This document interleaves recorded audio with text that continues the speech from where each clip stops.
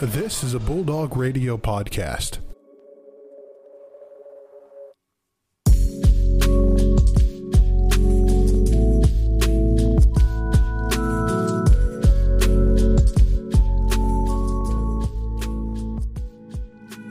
Welcome, everybody. I'm Brandon Worth. Across from me, the wonderful Joe Nagy here on the Most Valuable Sports Podcast today, January 18th.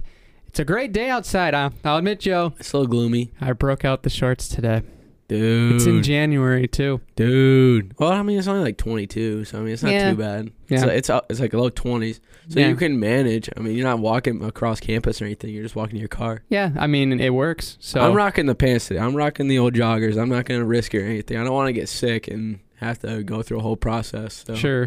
Yeah, you know how it is. I'm more risky for the biscuit type guy. So yeah. I mean, you are a runner, so I mean, probably your whole wardrobe is like 80% shorts. Yeah, pretty much. I mean, I'm used to running in sub-degree weather, and sometimes, you know, days like today just feel nice. Yeah, maybe you're just warm-blooded. Who knows? Yeah, absolutely. But track was in action as well as other sports. We'll get into those as well as some NFL playoffs, as what happened to some of those teams, as well as the GLIAC scoreboard returns, CCHA scoreboard returns. And that's me. I do that on the show. You do that, Joe. That is Joe's thing. He's been so excited to bring it back, and it's finally making a return. Plus college basketball. Ooh, we haven't talked about that in a little bit. Exactly. But before we get into the Fair State Sports Report, if you are not subscribed to us on YouTube, go right now to your computer.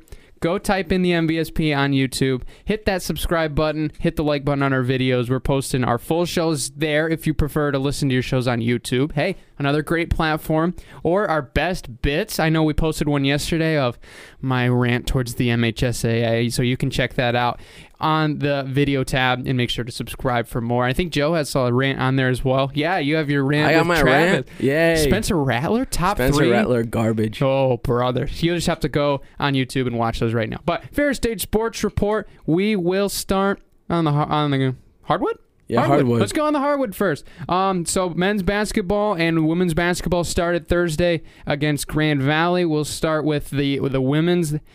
Just not enough time. I guess so. It was just a little bit of a rough go around. The final in that one was 67-59. Grand Valley taking nuts in that one. I mean, really, we were very resilient in the second half. I mean, we were down big early on. I believe the deficit was I want to say 12 at halftime, and we ended up clawing back to get within I think 4 or 5, and then Grand Valley just closed it down the stretch. But I mean, really, the biggest thing here, Joe, that I saw and hearing from some people that were at the game is we just could not hit free throws. That really killed us. Yeah, when you're at the line, you really have those free shots, and you got to be making those. But the one thing that I saw, too, is like Grand Valley was on a 7-game win streak when they came into this game, especially being home to beat a team that's, I think I said that when we previewed this game, but when you go to that spot and when you go to a GV and then you go to have to play them while they're hot and while they're on a quick little win streak, it's going to be tough to, squander that momentum and that energy that they have.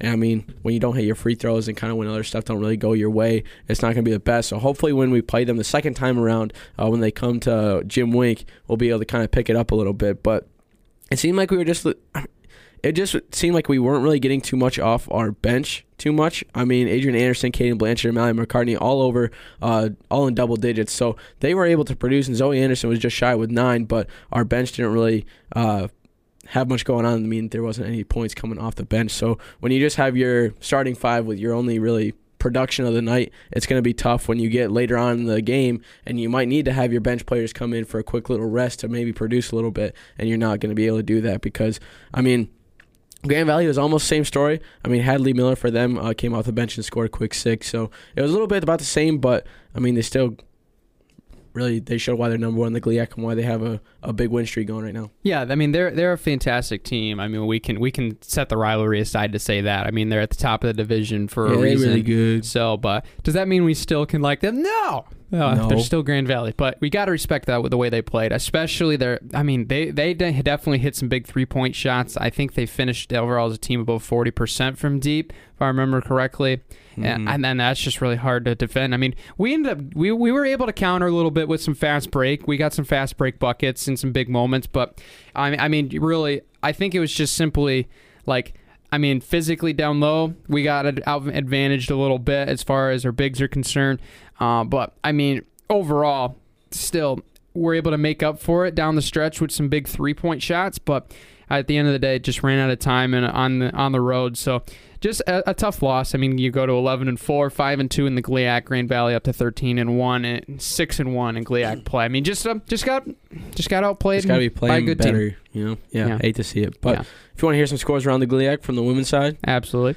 Ferris State earlier in the week, we were able to top.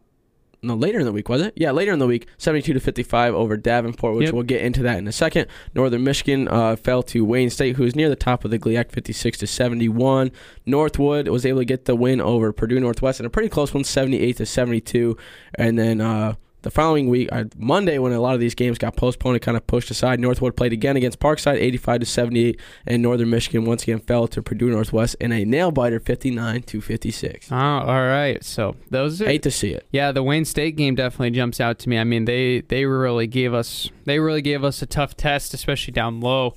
I mean, we mentioned Sam Cherney with the crazy rebound numbers. But, yeah, you mentioned the Davenport game was a really good bounce back for this team after that Grand Valley loss. I mean, it's a tough pill to swallow, but, I mean, they really did a great job. The first quarter, hearing from Coach Westendorf in the postgame and hearing some of the things on this game following it, I mean, we started off pretty slow, and they really gave us a little run for their money early on. It looked a little scary, not going to lie, but after the first quarter, we really buckled it together, especially in the second half, and really made a nice run, and we're able to get this one, like you said, 72-55. Mm-hmm. But, I mean, shot the ball much better. Did much better down low. I mean, we out-rebounded them 52-31. That is huge when you can get those. Free throw line, I'm sure that all the ladies would admit they could do better. 59%'s not going to get it done, especially when we're looking at March. Like, you're gonna have to make sure that we hit those shots. But, I mean, being able to get the size advantage down low and be able to use it is definitely a positive thing looking forward for this team. Yeah, for sure. I think that's the one thing that they can look forward to, especially with Lake State coming up later this week on Thursday. We're going to be talking a little bit more about that on our Thursday episode, but that's one thing that we can look forward to. Is Lake State's going to be a solid test, but I think we can get the W, especially being home. Yeah, for sure. Mallory McCartney had 10 rebounds, 8 points, and 6 assists. Almost a trip dub.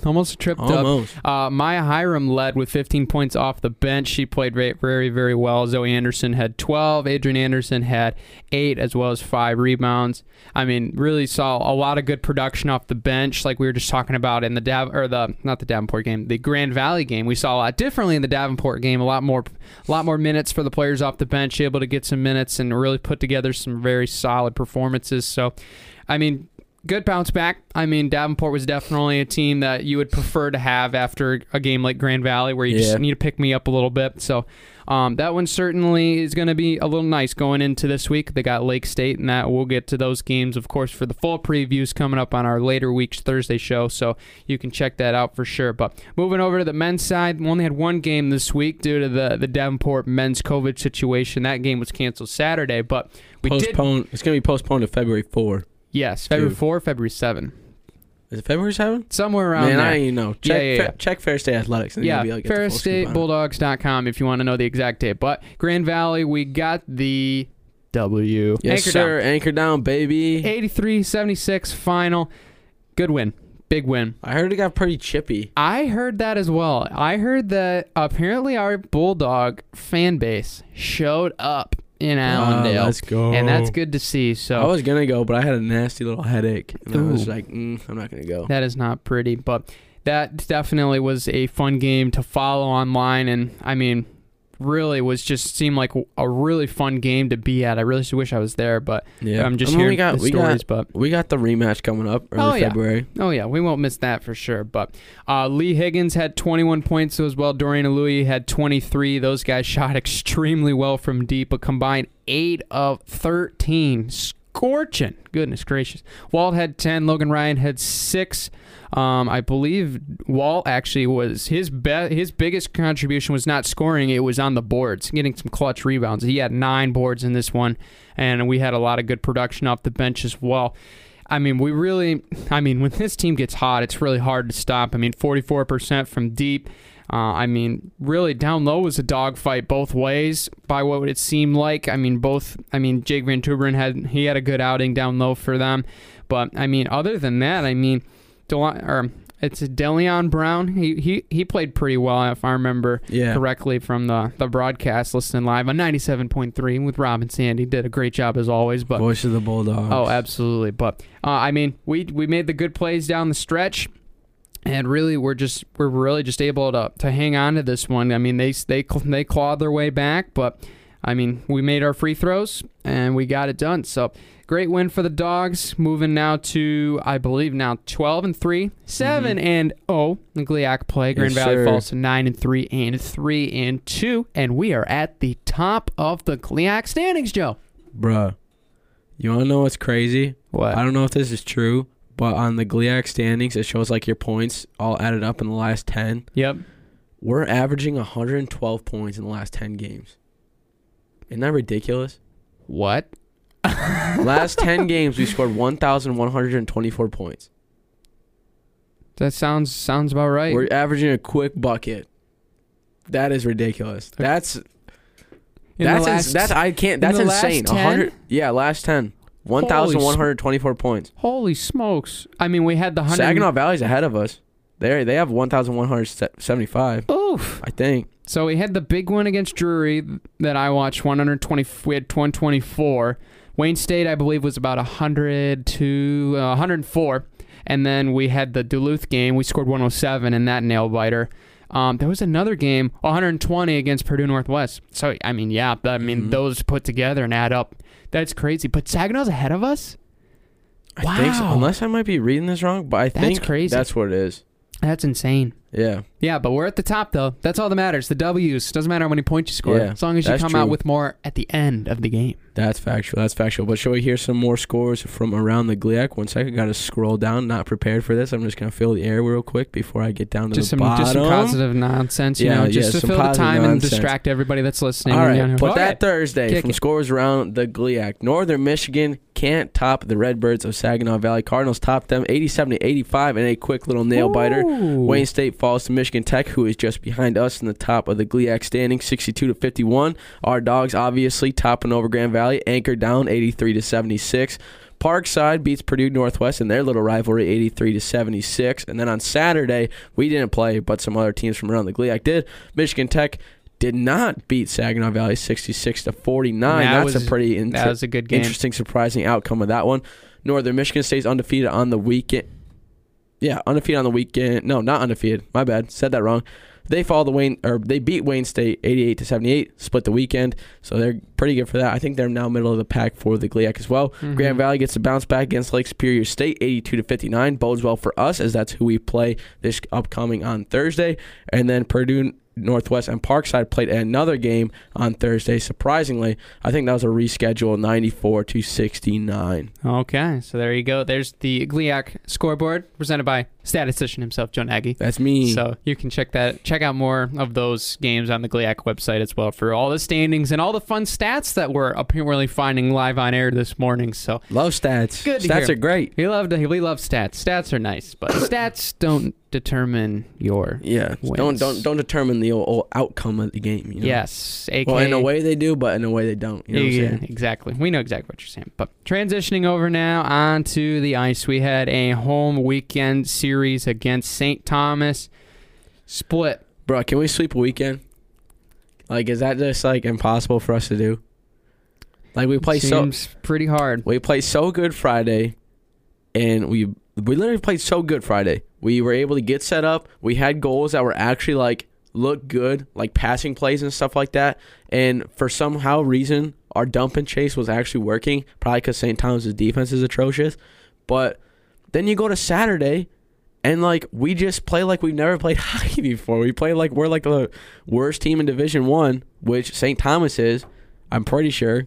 But like we go 3-0 into the third period. We're down 3-0. We then score 3 to tie it, okay?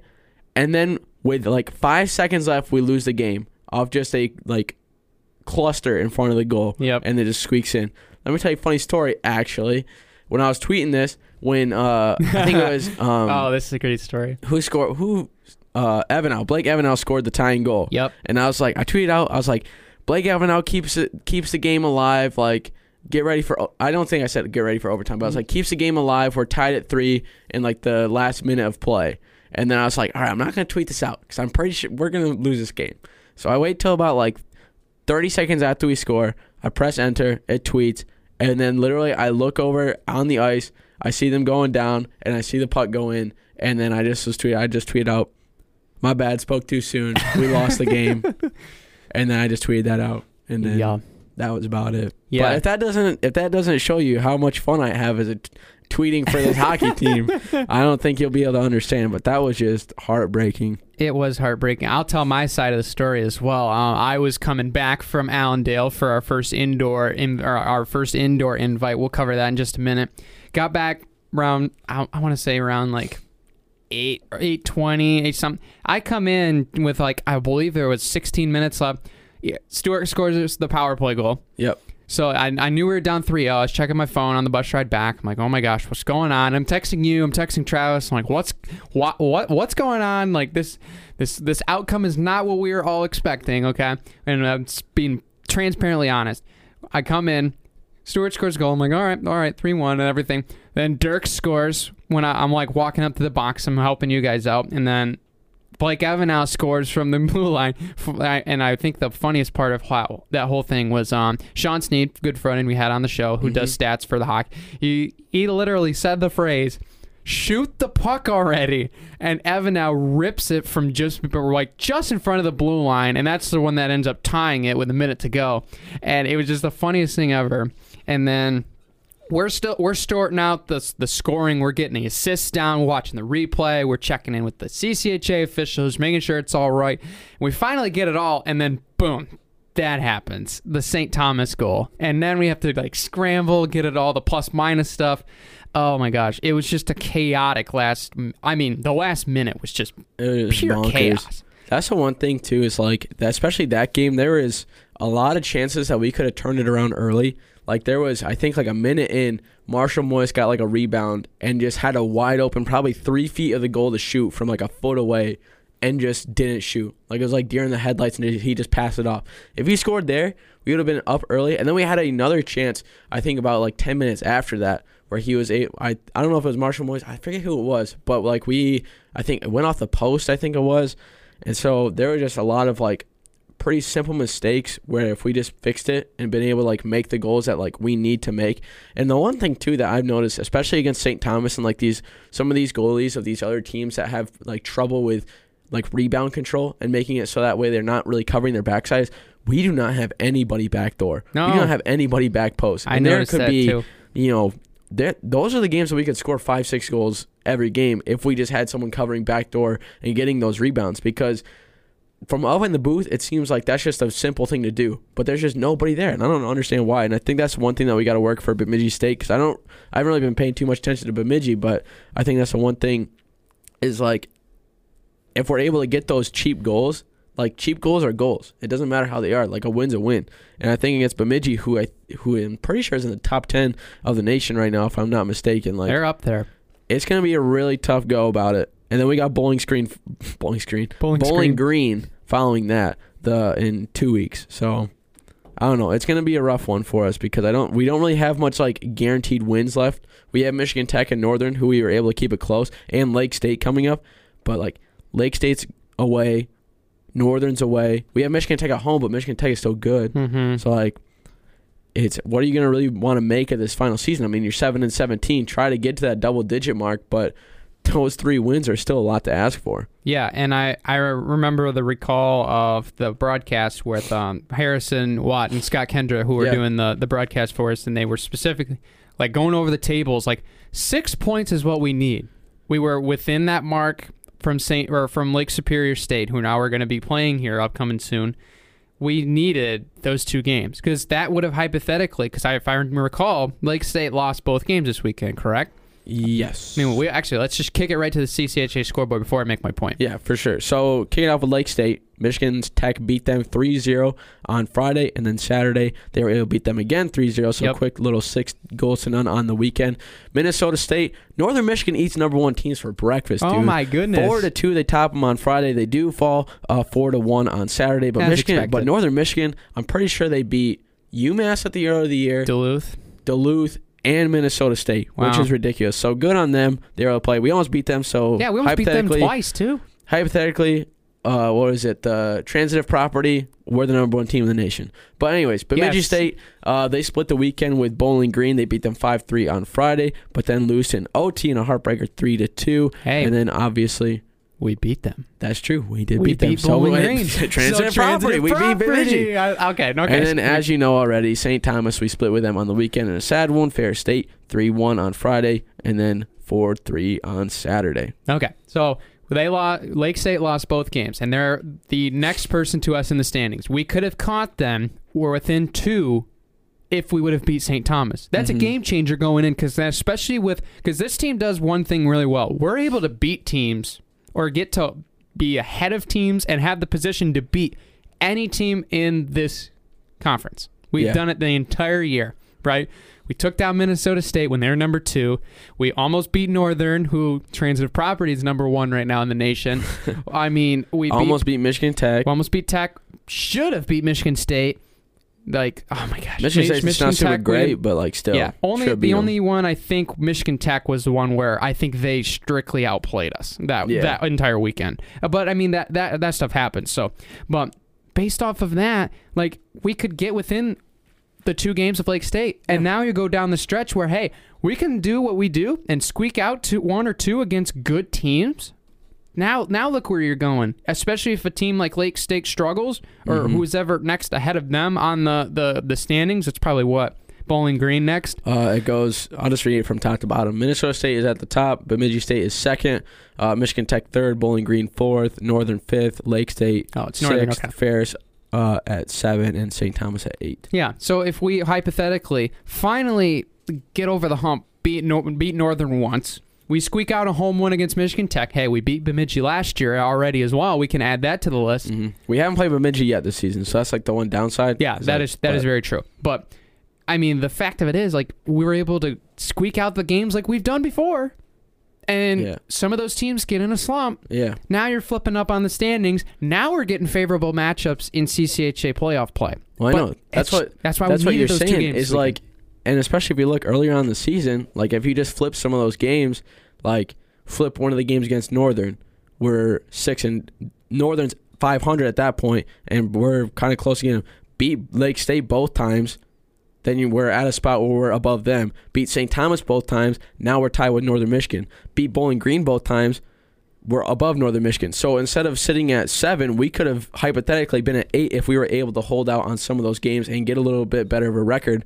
But since we weren't able to really match it or get those sweeps of the weekend that we were expecting, now we're sitting at 7, and we're kind of playing for pride at this point rather than actually playing for anything. Yeah, it sucks. I mean, me and Joe are having a hard time, like keeping our composure. We're not talking having about this. It's not a good season. Like we're just not good. I mean, the past is the past.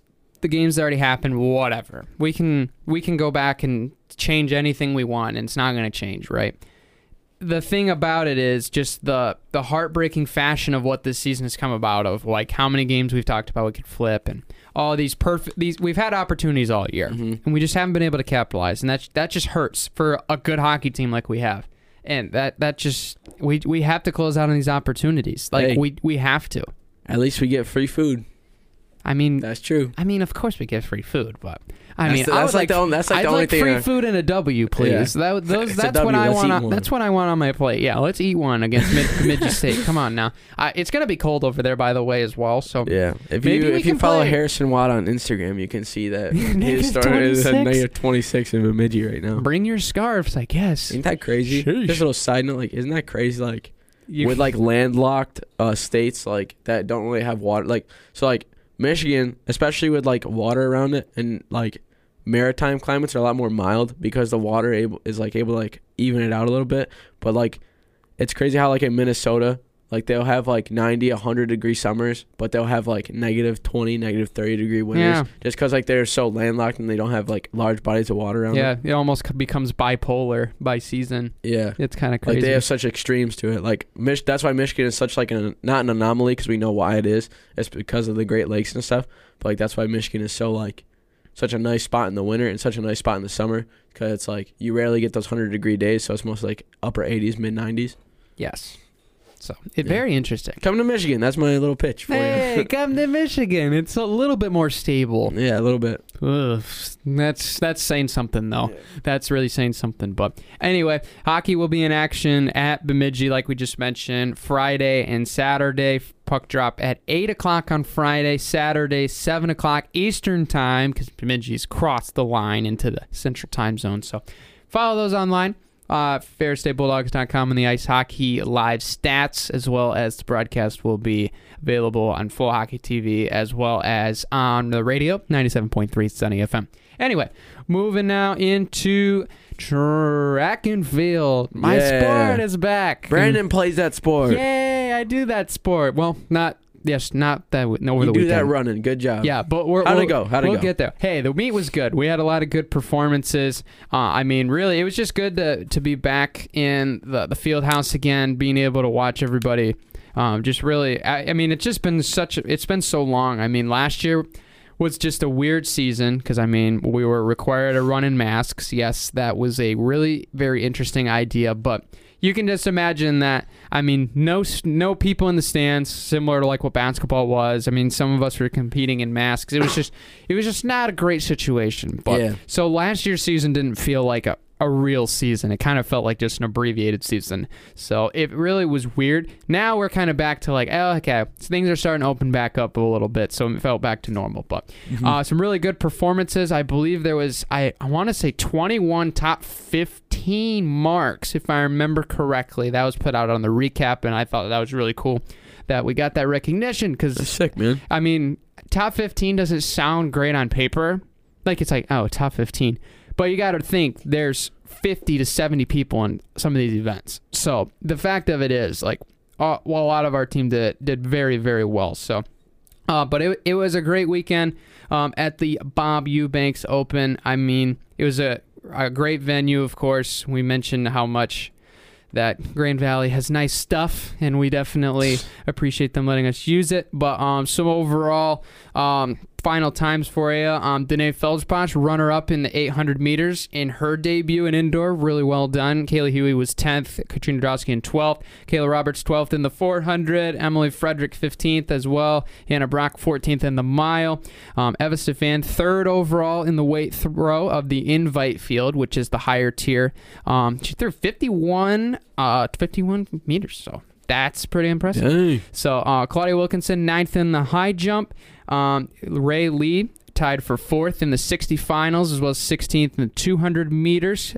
Kevin Wilson, a.k.a. Keith Wilson, 203 in the 800 to finish 7th. Donis Harris, 6th in the mile. Noah Griffith, 12th at a 424, as well as Jake Zamita, 1 W's in the shot put in the open flight section. So good for the dogs. Really good performances being back in action at Saginaw this upcoming Friday, not a Saturday. Kind of excited for that. So gonna be a good time over visiting the birds at the Doug Hansen Open. Nice, dude. Gonna be fun.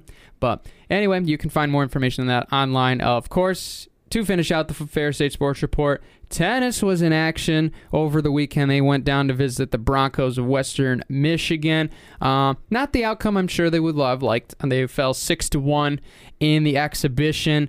Overall, I believe we had one overall outright win. Yadik Matter and Ayush Dishwal won their double section. And then I believe we had two or just one. Jan won his single section. That was actually the only ones. I apologize. So, but I mean, hey, a Division I opponent in Western Michigan that plays tennis at a high level.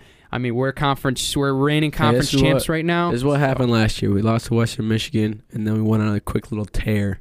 Yeah, exactly. So, not really too worried about it. Did you read off my notes? No. I was about to say that. No. Hey, you know what that means? We're just on the same wavelength. Minds We're on the same wavelength. Telepathy, baby. But hey, back out finally. It's been a hot minute since they've been able to get on the court again, so I'm sure that they were glad to break the rust off and get back in action. As you mentioned, it is just an exhibition, so the wins and losses truly don't matter yet.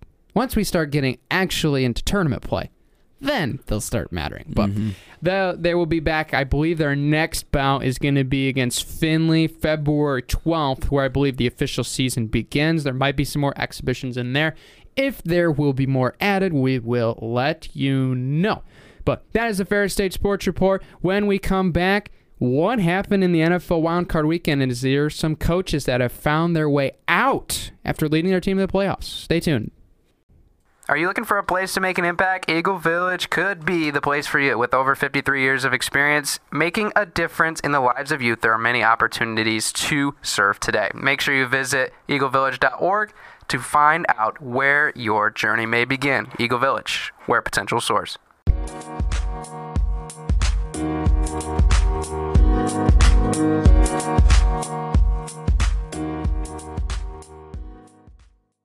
And we're back after our quick break. Now we're going to hop into some NFL. Going to go to the Gridiron NFL wildcard round. New playoff format this year. Great way to start it off. Some great games, Brandon. Or some that we can start off first with the Raiders-Bengals if you'd like, but there's some great games. Yeah, we can go in order here. So the first game, Raiders and Bengals to start it all off. What a game. I mean, you have pretty much Joe Shiesty. That's about it. That's all I got to say. Exactly. Wear the glasses proud, big fella. You have earned your franchise their first playoff win in 31 years. Holy crap. Congrats, Cincinnati. 31 years. 31 years. That's insane, dude. I just keep saying that over and over. Final score was 26-19. The Bengals beating the Raiders to move on to play the top-seeded Titans in the next round. I mean, Cincinnati looked like they had the upper hand early on. I mean, they won the first quarter. For good reason. I mean, they responded pretty much perfectly, almost near perfectly to everything in the first quarter. I mean, the Raiders start off with a field goal. They go for 6, and then they get the turnover, and then they get the field goal. Yeah. Then the Raiders did a good job though adjusting in the second half. They really stuffled them for a little bit there, but Derek Carr turned it over on that final drive on the goal line on the 4th and goal. I mean, kudos to them because they looked like they were completely out of this game after that field goal by McPherson at the beginning of the fourth quarter. Because at that point it was 26 to 10. Yeah. So then, is that right? Yeah. No. No. Let me get No. It was 26-16 at that point. Yeah. So then they ended up getting the field goal. You were like, okay, 28-yard field goal. Is that really worth it? Then they force the punt. They get down inside the 10. Final possession. They go to 4th down and it is intercepted on the final play of the game. Right, that play was like he didn't even throw it towards the end zone. He threw it like 3 yards short. Like the guy he was aiming for wasn't even in the end zone, and there was 3 Bengals defenders around him. Yeah. Like even if he caught that ball, like there's a slim chance that he's getting in the end zone. Like why would you not just go like a quick like why would you not just send 3 guys in the end zone and 1 guy short and kind of make us that way they had to focus on the guys in the near back of the end zone and kind of try to get that guy to sneak away. But I don't know. The Raiders, I didn't really like how they played too much this game. They were a little bit slow. They were able to play pretty solid in the second quarter, but it was that third quarter where they didn't really do too well. That kind of put them away, I'd say. And then obviously that last play of the game too. But I don't know. There's sometimes where you look at it and it's like it's just the same thing of like when the Seahawks threw the ball on the 1 yard line. Like, why would you do that? Yeah, like defy logic. When you look back at it, they probably wouldn't run that play again. But like, you just want to think like what was going through their minds when they're like, yeah, that's the right play call to do. Yeah, it was just really a tough one. I mean, Derek Carr played fantastic football at the beginning of the year. He kind of slowed down the stretch, and I did find this one statistic: the Raiders they're 4-0 when Derek Carr is playing at his best, when he has 100+ quarterback rating. In games that he's not above 100, they're 6-8, which included this game on Saturday. But there was one thing that I thought was pretty fun was like you start off, you want a high scoring, like a 50-50 to start off and then you get 4 field goals from each team in this game. So that's just crazy. And by the way, that is the first time that's ever happened in NFL history. A playoff game with both teams making over 4 field goals. Dang. Wow. Pretty cool. Bengals are moving on.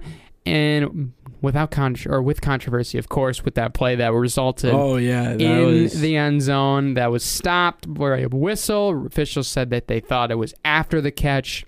everybody on the field and that watched the play pretty much knows it was before that the play was even like pronounced dead. The touchdown stood.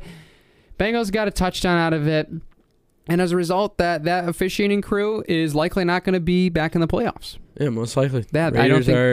I think it sucks because it's like, I'm sure like the crew, I mean, they know they made the mistake, and it sucks that they're going to get punished for it, but in reality, nobody wants to have any of this happen again, especially when we're talking about conference championship on the line, potential Super Bowl bout. It's good that it happened in the wild card round. Yeah. To a team like the Raiders, who most likely was going to get knocked out next round. Ouch. And the Bengals probably will be too. I mean, I don't know if they'll be able to, like, Titans are pretty solid, but who knows? But, like, it's good that it happened this round. Sucks that it happened, but there's no other, in the playoffs, there's no other round you'd want this stuff to happen in the wild card round. Yeah, we just can't let anything like that happen again, or else we're going to be bored out of our minds. Yeah. The fact of, oh my gosh, like, this is insane. And not only, like, being bored of just, like, because it makes the game more exciting when there's controversy, but then again, it just makes it worse because you're like, oh, was it a real win? What was it? You know? But at the end of the day, Bengals had more points on the scoreboard when the clock hit zeros. So they're moving on to play Tennessee with a potential Derrick Henry returning. Oh boy, that's going to be fun. Second game in the wild card, the Bills and the Patriots. Boy, oh boy, are the Bills back and hungry. 47-17 over Bill Belichick and the Patriots. Boy, domination on the offensive side of the football, Joe. Yeah. I don't know. I thought Patriots were going to win this one. I thought that Mac Jones was going to be able to play a little bit better. But, dude, I think the Bills just really showed up and were able to. It was, 2 degrees, windy, Bills Mafia. They were selling tickets for, like, $20. Did you see that? Mm-hmm. Just because, like, nobody was showing up at all. But, dude, like, I was not expecting. If the Bills won, I was going to be like, oh, they're going to win by a touchdown. But 47-17, I thought no chance. I knew probably Julian Edelman's punching the air right now. Dropped a $100K bet on the Patriots Buccaneers Super Bowl, but that's not gonna happen, I guess. So, dude, that's just unfortunate for me. Honestly, I was kind of expecting the Patriots to win. Yeah, really sucks. Yeah, I was fortunate enough to pick the Bills in this one, and because I strictly wanted to see the offense play exactly how they played in this game. Josh Allen over 300 yards, 5 touchdowns. He was awesome. Devin Singletary looks like the running back that the Bills have been waiting for a long time and what they hoped out of him when he was drafted. So, I mean, with that offense, having that second dimension on the ground with Josh Allen and Devin Singletary makes this offense even more lethal and more multi-dimensional. But at the end of the day, the Bills really look like one of the most dominant teams in the AFC after this win. I mean, beating Bill Belichick, not only beating him, but beating him by 30 is a statement by itself. But I think it's really... If we knew the Patriots are going to win this game, they're going to have to slow down the Bills because they don't statistically do well when they give up a lot of points, and that's just the way that they like the style of play that way. I mean, the numbers prove it. They are 0-6 when opposing teams score over 25 points this season. So that by itself can prove my point exactly. But at the end of the day, Mac Jones admitted, hey, I made some rookie mistakes. They happen. I'm gonna have to make it better next year. And that's really good character. What I saw from Mac Jones. I mean, the fact of it is he didn't play his best and he admitted it. So I mean, the Patriots definitely look like. I mean, just what they proved this year. You have to be like, man, you can't just count them out every year, especially with guys like Bill Belichick and that staff. Minus one name that we still have grunts with as Lions fans, but I mean, they still put together a pretty solid team for really not having that much as far as talent-wise. I mean, they did a great job in free agency.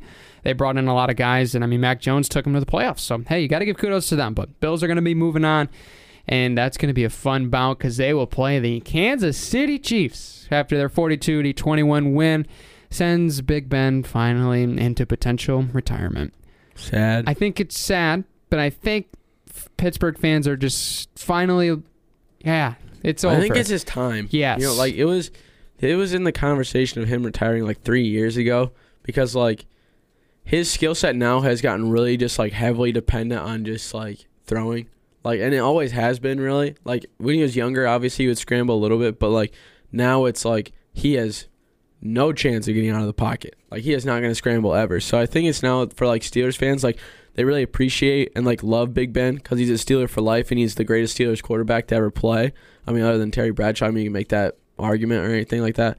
But, you know, it's just, like, it was his time. You don't really it's like the conversation of, like, when is a good time for, like, an NFL legend is still playing, but, like, when is it time to hang up the cleats? Like, because he was way past his prime, and it's like you hate to see him go because he definitely wants to stay and he definitely wants to, like, be a part of the Steelers culture for forever. But it's just like he's not the guy to lead them to Super Bowls anymore. He's not like a Peyton Manning who will be able to end his career off with a Super Bowl win. Like, at least Peyton Manning was a little bit more mobile, but, like, especially against Kansas City Chiefs, it was just tough. I also knew they were not going to win this game when Big Ben himself was like, out of the 15 teams, we're probably the worst team here. Why would you say that, dog? And I mean, especially, like, the beginning of this game, Pittsburgh was winning. In the second quarter, they were winning 7-0 after T.J. Watt ran in that fumble return. And they also picked Patrick Mahomes in the first quarter. I love the comparison that, that I heard a lot of, like, people were saying about the Steelers, and it reminds me of, like, if I were to make my own, they're like the pesky barn cat that's not yours. Like, you don't know how they got there, but they just won't go away. You know, like, that was just what the MO of the Steelers this season. But at the end of the day, I mean, Kansas City really got it together in the second quarter after they seemed like they were trying a little too hard at the beginning on. I mean, especially with that trick play where they had Hardman handed off, and that was the fumble that resulted in that fumble 6, the fumble and rumble at the beginning of the game. But, I mean, 21 points in the second quarter and then ending up pretty much running it out in the third quarter. And, I mean, I think they had, 5? I'm counting them like 1, 2, 3, 4, 5, 6 straight possessions with a touchdown. 6 straight. After I think their first 3, 4, 5 resulted in a punt or a turnover. So Kansas City, when they're playing their best, can be Super Bowl contenders. But in the reality, I think the biggest thing is what happens if they play early on in games like against Buffalo, who they're going to be playing now, where they start off slow. Are they going to be able to come back, especially with the ability for the Bills to score? Buffalo is not just going to be putting 1 touchdown on them. No. They're going to be putting 2 or 3. And I think if they come out slow at all, they're going to be kissing that goodbye because Bills are a different breed.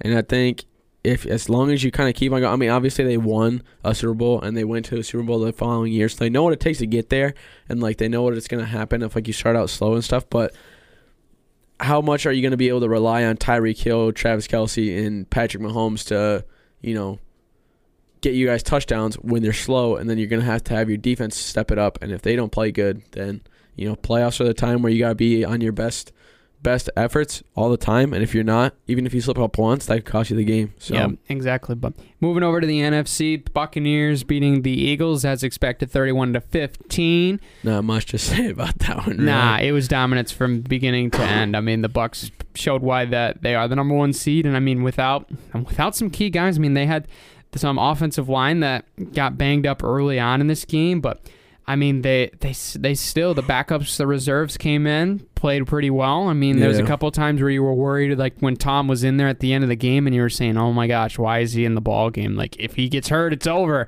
But, I mean, Tampa Bay is just, they look like the team to beat. I mean, it's going to be really interesting to see how they face up against their opponent, which we'll get into in just a moment. But, I mean, really, Tom Brady is just hard to bet against in the playoffs at any sort of year, regardless of his team. Because he's lost Godwin, he's lost AB, and I don't know how many times that they've had a lineman go out of the game, but he somehow gets that team together, gets them ready, and I mean, these guys really are playing their best for him right now, and I mean, it's just incredible to see what he's doing at such an old age.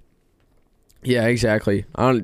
Every time I see Tom Brady, like, my dad is like, I don't like Tom Brady, but I respect him because he's like, he wants Tom Brady to retire, and I was like, dude, Tom Brady's not retiring until he's 50. Yeah. Like, if he's able to put up 45 touchdowns in a year at age 44, he's past his prime, like, I would say, like, mobility-wise, if you know what I'm saying. Like, just because he's not young anymore. But I don't think he's anywhere past his prime in, like, leading a team to, like, a Super Bowl. I think, like, he probably has, like, 1 or 2 more in him, I think. And, like, especially against the Eagles, which is kind of like a gimme game for the first round. But, I mean, they're one of the top seeds, so it doesn't really matter. But I mean, 31-15, it kind of showed out like he's still ready to play. Like he can still dominate a team that is not very good. And wait, who do they play next week? They will be playing the Los Angeles Rams, who beat the Cardinals. That's gonna be a tough one. 34-11, and we know Rams beat them early in the year. So yep. So it's gonna be interesting. I know Joe is definitely gonna be. You're picking the Rams, right? You're sticking to your home run week 1 pick, right? Here's the thing. All right, I had to write an opinion piece of an article, and I wrote it on like. We're Lions fans are good with Dan Campbell. Like the future Lions are good in Dan Campbell's hands. And in one of them, I was talking about how we have like the Rams pick for this one, so we have 2 first-rounders. So then that made me think like, far as the Rams go, we're not gonna have a great pick. Yeah. So, but also it's Matt Stafford. And I want Matt Stafford to get a ring. Yeah, and if I remember correctly, you picked them as your dark horse Super Bowl champion. I know. I think I got to stay with it. Dark horse Super Bowl champs. Goodness. I think the Rams are going to be able to. It's going to be close. I think it's probably going to be a high-scoring game. I don't know if, because like Tom Brady, I think is like one of the only guys who can kind of pick apart that Rams defense. Like just because, I mean, Kyler Murray just got absolutely pressured every single time he touched the ball. But I think it's going to be Rams. Are probably going to be scoring like 30. And it'll be like I think it'll probably be the same thing, like a 34-24, kind of a repeat of what they had early in the season. But I don't know. I have like Rams. It's going to be close. Even though the Rams, if they keep on going, the pick depreciates in value. Either way, it's kind of a win some, you lose some. Because every single Lions fan is rooting for the Rams right now. Yeah, I would say so. I mean, I like what Sean McVay's done with this team, and I really like the dynamic behind it. I mean, I went into this game with picking the Rams, and the Cardinals just looked they don't look themselves anymore, and they really haven't since all the injuries and all the bugs going on in the middle of the week, so like 11 through 13, where things just really went off the rails. And you know what the number one contributor is, that right? What? The Lions and the score failure. That is the conspiracy on what derailed the Cardinals season. And I mean, you lose to Detroit, that's not good. But failing to put the score up and having a Twitter universe calling for your head doesn't help either. But, I mean, from that point on, I mean, hey, the humility ran them out of the playoffs in week 1. So, or I should say lack thereof. But, I mean, Cardinals still, they were proven to be the best team in the NFL. But at the end of the day, the Rams defense really showed them what's up. And Kyler's just a little, I mean, he looked a little too frantic. That's frankly, he looked a little bit too frantic. And I mean, those times, I mean, when you don't have your composure in these big games, these playoff games, you're in trouble. Yeah, and that's true. exactly what happened. Yeah, that's true. I don't know, when Cardinals, they kind of pooped the bed a little bit against the Lions. And I think that, like you said, kind of derailed their career, or not their career, but their season a little bit. So yeah, it's going to be tough. But the final wild card game on Sunday, the most talked about, I would say, hands down, our upset. What happened? San Fran, 23-17 over Dallas. I forgot who I said about this. We know some stuff. Did I say 49ers? You did. We all did around the table. Let's go. Yeah. Don't worry, Cowboys fans. Just go root for the Yankees, the Lakers, or somebody else who's... Yes, but hey, you know what that means, right? We all almost went undefeated in our picks last week. I was 6-0. Trav was 6-0 because he stuck it all off my paper, and then you were 5-1 as well. So hey, that's pretty solid. Yeah, because I said I said Pats, Patriots, which is a very realistic pick. I mean, you don't bet against Belichick in the playoffs most of the time, but this team was just not quite ready yet. But San Francisco, Dallas, I mean, frankly, 49ers started off red hot, scored 10 straight in the first quarter. And, I mean, from then on, I mean, they had that Cooper touchdown with about 5 minutes to go in the second. You're like, okay, this could be a game. And then they come back. They answer with the field goal before the half. It just looked like they were dominating the trenches. And then, the Cowboys defense, I mean, I'll give them credit. They stepped up a little bit there in the fourth quarter to give their team back in it. I mean, they scored 10 points in that fourth quarter to get it within a score. Yeah. But they killed themselves. They killed themselves. The Cowboys were a better team on paper. The 49ers team, I trusted the 49ers because I loved what I saw from that new scheme. And frankly, that team is playing really good, disciplined, fundamental football. And I mean, that is something that I really like seeing from playoff teams when the chips are down. you're not going to necessarily have the fall apart. Like the Cardinals have more talent than fundamentals as opposed to the Niners. It's the difference. But Cowboys are not a disciplined enough team. They committed 14 penalties in this game, and there was times where the McCarthy call on the draw at the last play of the game, there was just dumb mistakes. That's really all it was. Cowboys were a better team. Undisputed Super Bowl contender. Yeah. And they just blew it away by no one else but themselves. Yeah, especially with the old Dak play at the end. Yeah. But what was he doing? Was that a right call to call a draw? I think it would have been good if he just scrambled to the outside, because from where he was at when he slid, there was an open lane to the sidelines. Mm-hmm. And when he got there, it would have been about 7-8 seconds that was left on the clock, and they would have still had the first down, and it would have been a solid spot.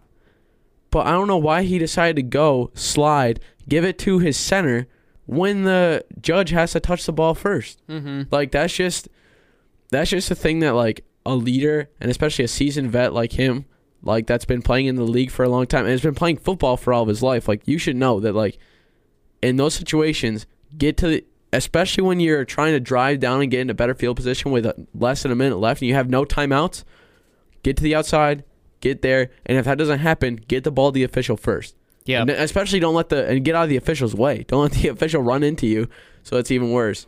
Yeah. But I don't know. That's the one thing. I know Cowboy fans are disappointed, but like I said, go root on the Yankees or the Lakers or somebody else who's favored to win every year. Yeah. This is I'll say on that play, America's team. I don't think it was that bad of a call personally, and I mean it sounds. You mean calling the draw. I mean, it was. I didn't hate it because he got far. I didn't hate it. Some people hated it, and I was like, it kind of makes sense. You're thinking I think you were thinking a little too outside the box, if that makes sense. Yeah. But the reality is, if that play would have worked, I'm not just saying like you should go bury that call in a coffin right now and just delete it from society, whatever. I'm not saying that. What I'm saying is the discipline of that play was not estimated correctly, because in reality, what does 10 extra yards do in a scenario where, I mean, you're at the 30 and the 20? I get that, but I mean 30 to 20 in a touchdown or nothing scenario, I mean hypothetically you're going to be throwing a ball that's close to a Hail Mary. It's a modified Hail Mary at that point. I mean, you're going to run routes, but they're going to put prevent back there. Everybody in Madden knows that plays Madden knows what coverage they're going to be in at the end of the game, right? You're going to have like a 5-long prevent in the end zone. What does an extra 5 yards get you when you have no timeouts? Yeah. Why didn't you slide 5 yards earlier?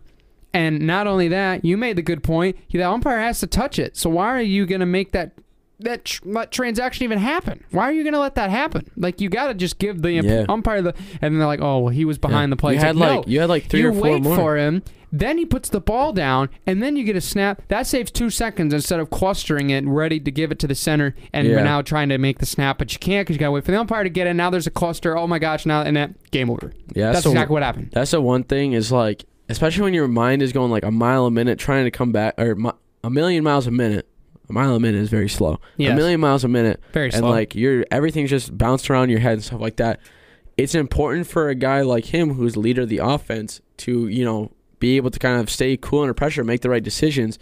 And it's like, you would think it would be tough to do, which it is, but if you're a guy who's a franchise quarterback and is like expected to do this, then like you need to be able to like, slow down, not like take a breath, like where you like take a break, but just like make it so that way your head isn't like thinking about all these things. It's tunnel vision on one thing, or not tunnel vision either. It's like just you're aware of everything, but you're able to keep it in a way where you're not like messing up your focus. You know what I'm saying? Mm-hmm. It sounds a little bit weird, but you like as a guy like Dak Prescott, you gotta be able to do that. Yeah, Cowboys underplayed. That is 100%. I think what everybody would admit at this game. I'll make a bold prediction right now. What is it? 12:36 p.m., January 18th. Mark it down right now. Cowboys will not have any coordinator or coach that they have from this game next season. No McCarthy, no Dan Quinn, no Kellen Moore. Kellen Moore will get another job somewhere. Dan Quinn will get another job somewhere as a head coach, and Mike McCarthy will be sitting on his couch next year. Yeah. There you go. That's my bold take for maybe January. Maybe I'll make another one next week. Who knows? I mean, bold calls are fun, especially when you get them right. But anyway, to round out the show, we'll go back to the hardwood. Men's college basketball at the Division I level is something we haven't discussed enough, so we'll get into that here at the last couple moments of this show. I mean, right now, Gonzaga's now reclaimed the number 1 spot after Baylor losing 2 straight after a 15-0 start, and you know how much I like Baylor, Joe. But I think, honestly, Auburn is a team that I'm really excited to watch this year. I mean, Auburn's killing it, dude. They're at 16-1. They're on a huge winning streak right now of 13 games. 13 dubs in a row. Woo, dog. I mean, that's impressive stuff. But I mean, Purdue looks good as well. Wisconsin's getting up there behind the big performance in Johnny Davis. And I mean, frankly, right now, what team's sparking your eye here that could be making a big run here towards the end of March? I really liked Purdue at the start. And just kind of like when they got number 1 for the first time in their school history, I was like, oh, yeah, Purdue will do pretty good. And then they lost to Rutgers, and they kind of had like a little bit of slow. I mean, they're on a 3-game win streak right now. But, I mean, it's still 4, so they're not too bad. I'm really looking forward to what Baylor's going to be able to do. I think they have a good chance of going back-to-back. Duke is kind of surprising. I wasn't thinking that they were going to be able to come back, especially with Coach K's gone, right? Yeah. Especially with, it's the beginning of a new era, so like their whole program's kind of going through a revamp. So I'm excited to see what they're going to be able to do, especially later on in the season, if they're going to be able to crack that top 5, and if they're going to get back to maybe 1 or 2. It's only if Gonzaga kind of slows it down and Auburn slows down a little bit. And then another team too is I'm honestly excited for Michigan State to kind of see where they're at. I mean, Rocket Watts, I think he's transferring, or he is already transferred. I haven't really been following them too close. I think they have, but I thought I heard that somewhere. But, Michigan State, they had a little bit of slow one last year, especially ever since Cassius Winston left. They were kind of a little bit slow, but I don't know. They're looking pretty good, so I'm pretty excited to see what they're able to do. I was unfortunately going to mention to you that Rocket Watts is no longer with our MSU. He's with another MSU, Mississippi State. But I mean, their guard play has been great. I mean, we saw the big buzzer-beating win for Joey Hauser and the Spartan crew. I'll be frank, they've been a really good team. Definitely not definitely the best Division I team in our state. That's for sure. I mean, Michigan does not look good right now. I'll just say this: like, Michigan State has a younger team that's polished, that has a lot of great fundamental play. I mean, we've seen it hands down from all these games that they've played. And I mean, they haven't like blown teams out of the water, like per se. I mean, they really they only beat like a couple conference teams. They beat Minnesota by 8. They beat Penn State by 16. They beat Northwestern by 6. They beat Nebraska by 13. They're not blowing teams out of the water per se. But you don't have a question they're going to win because they're playing high-quality basketball right now. And, I mean, that team right now, Tom Izzo's squad, they always play hard. They always play efficiently, and they always get the job done. And, I mean, you got to respect what he's built right now because, I mean, you got guys like Gabe Brown, Max Christie, Malik Hall, Joey Hauser, as mentioned, Marcus Bingham, our little buddy that was brothers of Mike Kell, who plays for Ferris State as well. Hey-o. And then Mike Peterson, our favorite player as well. But, I mean, that team looks really good right now. Michigan has the young talent that is extremely raw. And they're not polished enough yet to make a huge run in March. Mm-hmm. I said yet. There's still time to turn it around. Yeah, I mean, 7 and 8. Like you said, there's still plenty of time, so they could really make a push for later in the season and get a good spot for the Big Ten Conference tournament. Yeah, man, I can't talk today. Yes. It's 12:40, but I feel like I just woke up. I know. But I don't know. They are definitely. It sucks because I just wish that they'd be playing better and like it was just another one of those good years, especially like last year and stuff like that. But hate to see it. We'll see how they do, but there's always later in the season. A lot of season left, a lot of games left to play. They're not going to be easy, but I think if they really dig down, get some grit, they'll be able to do fine. Absolutely, for sure. Oh, I didn't take my pick for March team. I really like what I saw from Auburn. I love the way they play. I guess you could consider them a contender right now, so I can't really put them as my selection. But I will say this. I mean, Illinois has done pretty well without Ayo Dosunmu leaving and then not having Andre Curbelo for the last couple of weeks. They've still been playing really well. So, I mean, you could always see that team going up. But, I mean, I've been really impressed as well with what Wisconsin has done. I'll be frank with that. I mean, Johnny Davis is one of the best players in college basketball right now. He could be undisputably the best player in college basketball because he has really willed this Wisconsin team. Because, I mean, they've always been good, but they've never been, like, truly great. And this year right now, they're looking great right now. I mean, they've only had a couple losses this year. One of them was at Ohio State, which is really a tough place to play. Yeah. And I believe against Providence early in the year. That's only 2 losses. And, I mean, they got Ohio State back at home by 10 this last week. They beat Maryland. They beat Iowa. They've beaten some really quality teams. And, I mean, Wisconsin always seems like they have, like, the same team forever. Mm-hmm. But they always figure out a way to get the job done when it comes to making a little bit of a run in March with that experience. Yeah. So I like them as my dark horse as of now, but of course in 2 weeks that will change. But thank you guys for tuning in. We appreciate your view. Make sure you follow, subscribe on whatever podcast platform you are on, and make sure you follow us on social media and be tuning in for our next episode coming up the end of the week. There might be a player interview. There might be an MV3 as well. You will just have to wait and see. But until next time. Take care, everybody.